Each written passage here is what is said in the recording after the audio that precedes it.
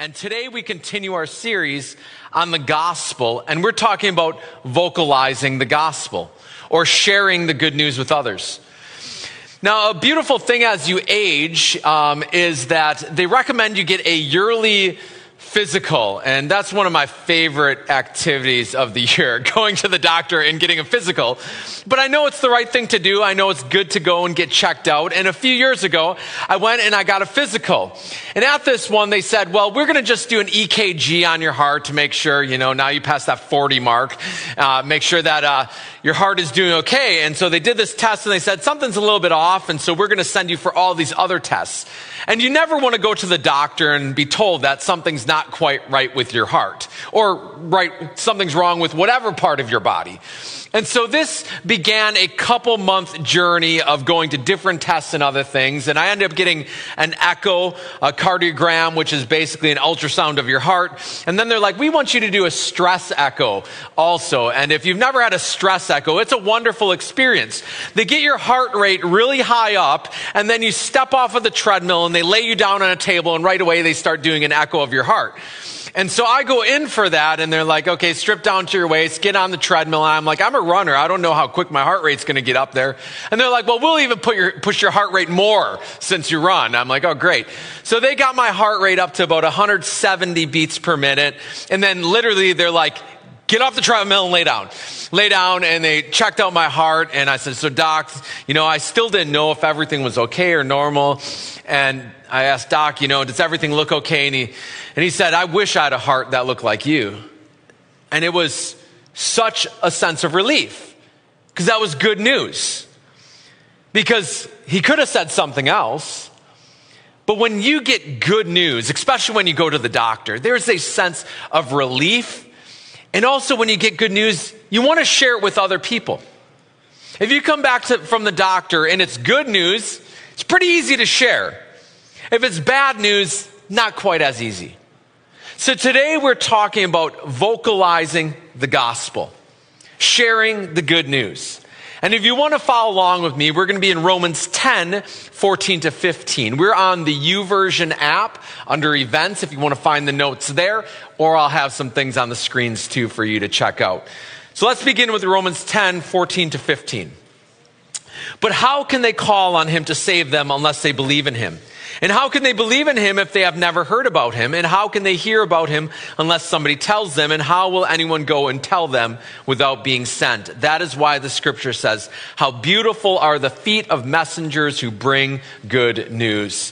Father God, I pray that as we take a look at your word this morning, that you would help us to internalize this good news, that you'd help us to understand this good news and then vocalize it, share it with others around us. Father, may you remove me and may we hear from you.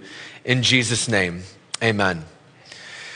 Let me remind you again today, as the last few weeks, that the gospel, the good news about Jesus Christ, is simple.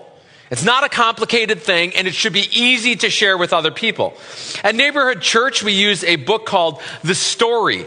And the story breaks the gospel, the good news of Jesus, down into 4 simple words: creation, fall, rescue, restoration.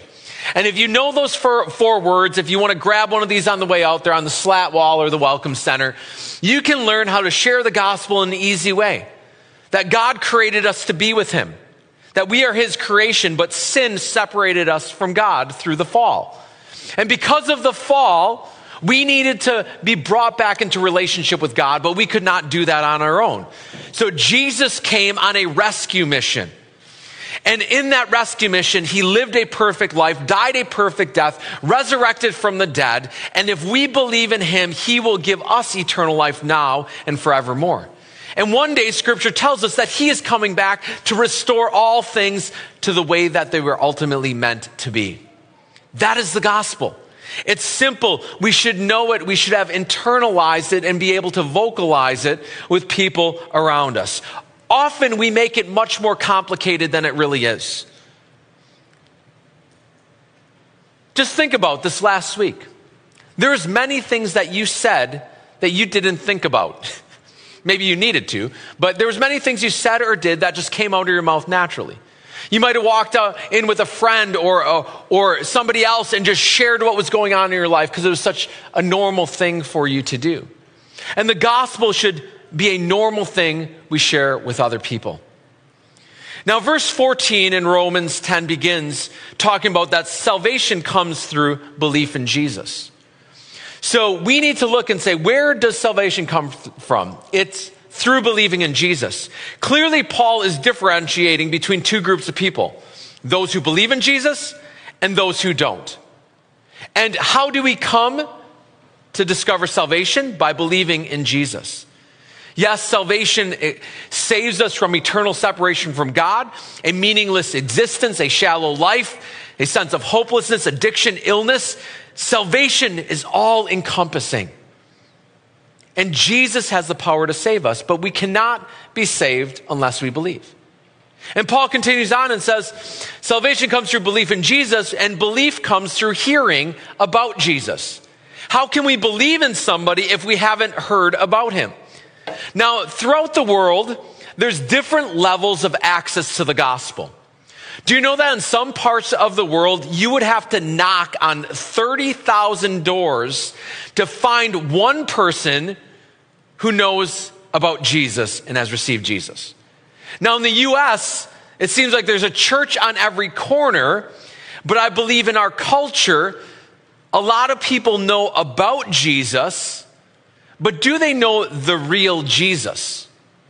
There's many things in our culture that says who Jesus is. You hear things like Jesus is a good person. He's a social activist. He's a pacifist. He's a liar. He's a rebel. He's an immigrant, and many more things. And some of these things aren't true, and some are. But at the core, who is Jesus? Who is Jesus? If somebody came up to you and said, who is Jesus? What would you say? What I would say is he is the God-man. He is both God and man. And he has power over all things, and he's able to save you and I. The Apostle Paul states it much more eloquently than I could in Colossians 1:15-20. Christ is the visible image of the invisible God. He existed before anything was created and is supreme over all creation. For through him, God created everything in the heavenly realms and on earth. He made the things we can see and the things we can't see, such as thrones, kingdoms, rulers, and authorities in the unseen world. Everything was created through him and for him. He existed before anything else, and he holds all creation together. Christ is also head of the church, which is his body. He is the beginning, supreme over all who rise from the dead. So he is first in everything. For God in all his fullness was pleased to live in Christ, and through him God reconciled everything to himself. He made peace with everything in heaven and on earth by means of Christ's blood on the cross.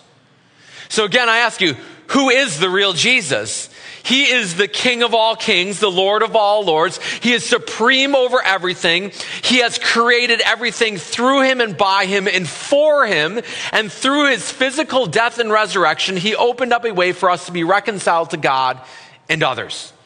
Jesus is the God-man, the Savior of the world. So even in our culture, when we say we need to hear about Jesus, we need to hear about the real Jesus. And how can they believe if they have never heard?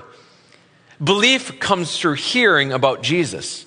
Paul then continues and says, how can they hear about him unless somebody tells them? Hearing comes through sharing Jesus. It's kind of simple. You can't hear unless somebody shares Jesus with you. We need to vocalize the gospel to other people. The word in Greek here can be translated preach. Now, right away, when you hear this word preach, you think that, well, Mark's the preacher, and he should be the one preaching about Jesus to other people. You know, when somebody gets up on the stage, they're the preacher. Therefore, it gives me a pass to talk about Jesus, because that's that preacher thing. They preach about Jesus, and I can just invite people. No. The word here really means to proclaim good news publicly. Now, if you have good news, are you going to be like, no, there's some other person who has that good news, and just wait for them to tell you about it?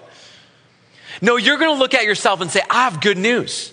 I have good news and I want to give it and I want to tell it publicly to my friends, to my coworkers, to other people, because I'm holding something that is so good, I can't help but share it.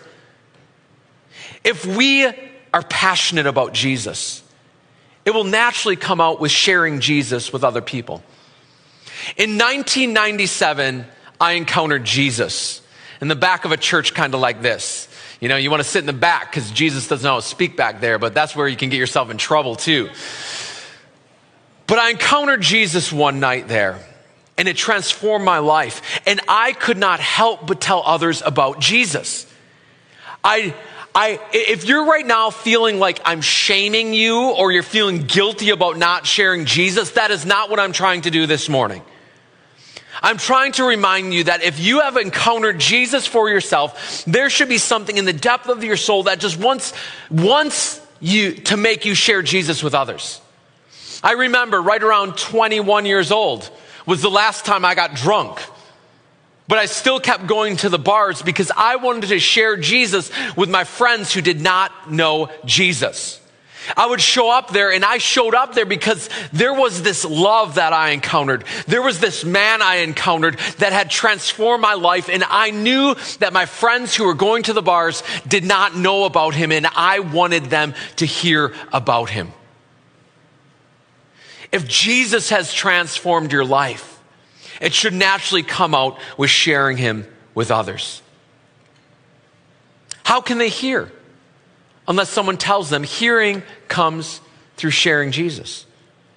Paul then continues and says, how can they hear if no one is being sent? Sharing Jesus comes through being sent. There's this idea, sisters, brothers, friends, of being sent out as messengers. In the church, we talk about missionaries being sent out. If you've been around the church for any length of time, you've probably been at some kind of commissioning service where some people have come up for a short-term trip or a long-term mission trip, and the pastors and other people lay hands on them. Jesus, send them out. May they go do the work of the gospel. Or even I'm going to a conference this next week, and we're going to have a night where we're sending out missionaries all over the world, and we're going to pray for them and send them out. And easily by doing that, we can differentiate from them and us. Those are the sent ones, right? Those are the ones that are going. We get to stay here. Those are the ones that are being sent. No, that is not what Scripture says. Matthew 28 says, we are all sent ones. The command to all of us is to go. It's not just for people who get up here and have hands laid on them. It is for all of us. We are the sent ones. And if you have been commissioned, we are to go and share about the good news of Jesus. There's a progression that Paul is working through here. And it actually aligns with our own mission statement here. At Neighborhood Church, you already heard Tim say it at the beginning of our gathering, that we desire to see people transformed by Jesus, empowered by the Holy Spirit, and launched on mission. Just let me run you through this real quick. If your life has been transformed by Jesus, he will empower you by his Spirit for holy living and mission, to share and show Jesus. And if you are sharing and showing Jesus, you are being launched on mission to see other people come to know Christ. It is a cycle. It is not linear. This is how we put it down. It should never end. Because when you encounter Jesus, the natural outflow should be, this is the most incredible thing that has happened to me. I want to share it with somebody else. And through the power of God's Spirit, you give it away to somebody else, and they say yes to Jesus. They are empowered by God's Spirit, and they go and share with other people, and they come to know Christ. It should be a never-ending process until everyone on the whole planet encounters Jesus for themselves. Wouldn't that be a great day? That everyone came to know Christ. But Paul is saying there's a natural progression here. If you know Jesus, if you have encountered Jesus, it should naturally overflow that you give it away to others. You are the sent ones. You are the sent ones. And finally, Paul finishes by quoting Isaiah 52. And he says this, how beautiful are the feet of those who bring good news. And in Isaiah 52, he's saying, sent people bring good news. And the good news that is being talked about in Isaiah 52 is this. Isaiah existed about 700 years before Jesus was born. And at that time in history, Israel had been taken into captivity by Assyria. And in their captivity, Isaiah began to prophesy and proclaim good news. He began by saying that you're in this situation. It is bad. You are in captivity in another country. But there's liberation coming. There's freedom coming. There's restoration coming. You are going back to your land. Good news has come. Would that sound like good news if you were captive in a different land? Would you be happy to hear that news? You should be. And in the same way, we should be looking and saying, like the Apostle Paul, how beautiful are the feet that bring good news. What is the good news of Jesus for you and I? There's liberation, there's freedom, there's restoration, there's healing, there's wholeness through Jesus. And there are people around us that are in need of the hope and healing that only comes through Jesus. The word here for good news is where we get the word evangelism from. Now, in the modern church, evangelism has fallen out of favor. We don't like to talk about evangelism because we feel like if we are doing evangelism, we're trying to coerce somebody, manipulate them, force them to believe in Jesus. I never see that in Scripture. And if the gospel is good news, you don't need to force good news on somebody.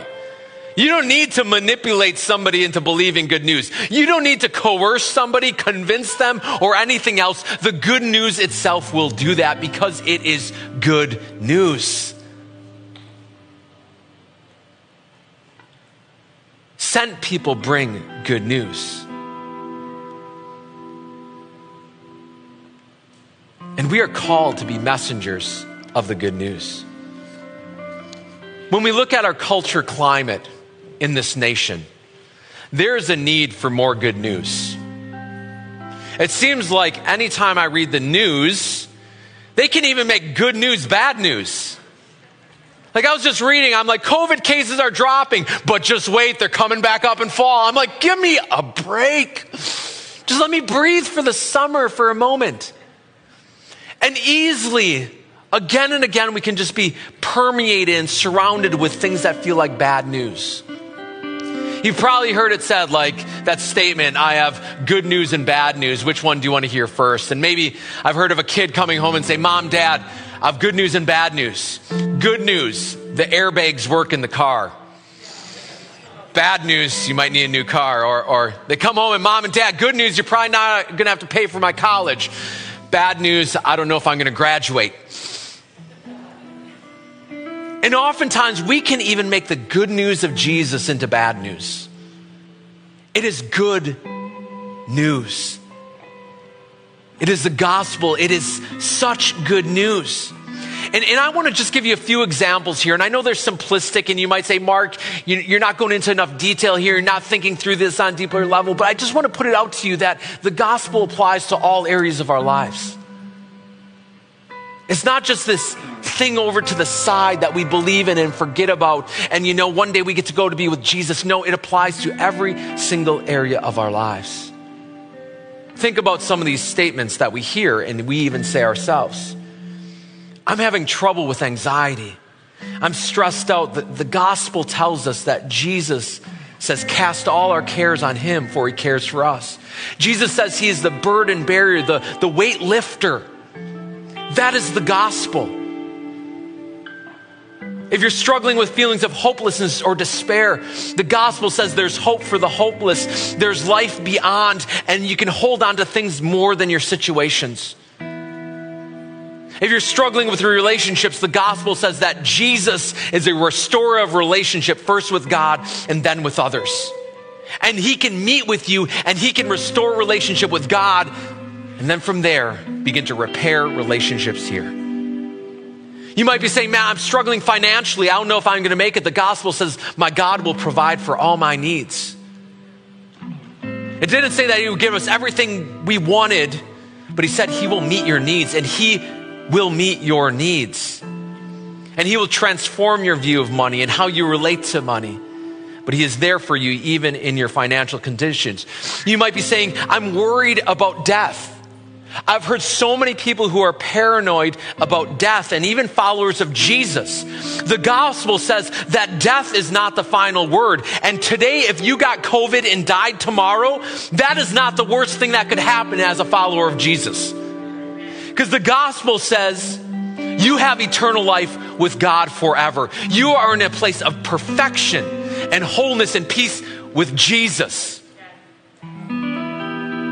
But we walk around in fear here because I believe we don't take the good news for ourselves. Now, if you're hearing me say, go and be stupid, you've missed the point. But the gospel is good news. It applies to all areas of our life. The gospel applies to our sexuality, and it says, the world says, go and do whatever with whoever, however. And the gospel says, no, I've created that area of your life beautiful and sacred and special, and as a reflection of my relationship with you as humanity. And to discover that is amazing compared to what our culture communicates. The gospel is good news. Another thing in our culture that has bothered me deeply is cancel culture. And cancel culture says that if you have made a mistake in your life, doesn't matter how long ago, you could have wrote something down on the Etch-a-Sketch back in the 1970s. And somebody's like, look at what that person drew when they're 4 years old. They can no longer be a part of this society because of that mistake they made. There is no redemption in cancel culture. It says there's no hope. You cannot come back. But the gospel says there's good news. It said, if I lived a cancel culture, I would have to cancel out all my kids, my wife, myself. I couldn't even live with myself because I know that I am broken. I've made mistakes and I will continue to make mistakes. But the gospel says there's redemption, there's healing, there's wholeness.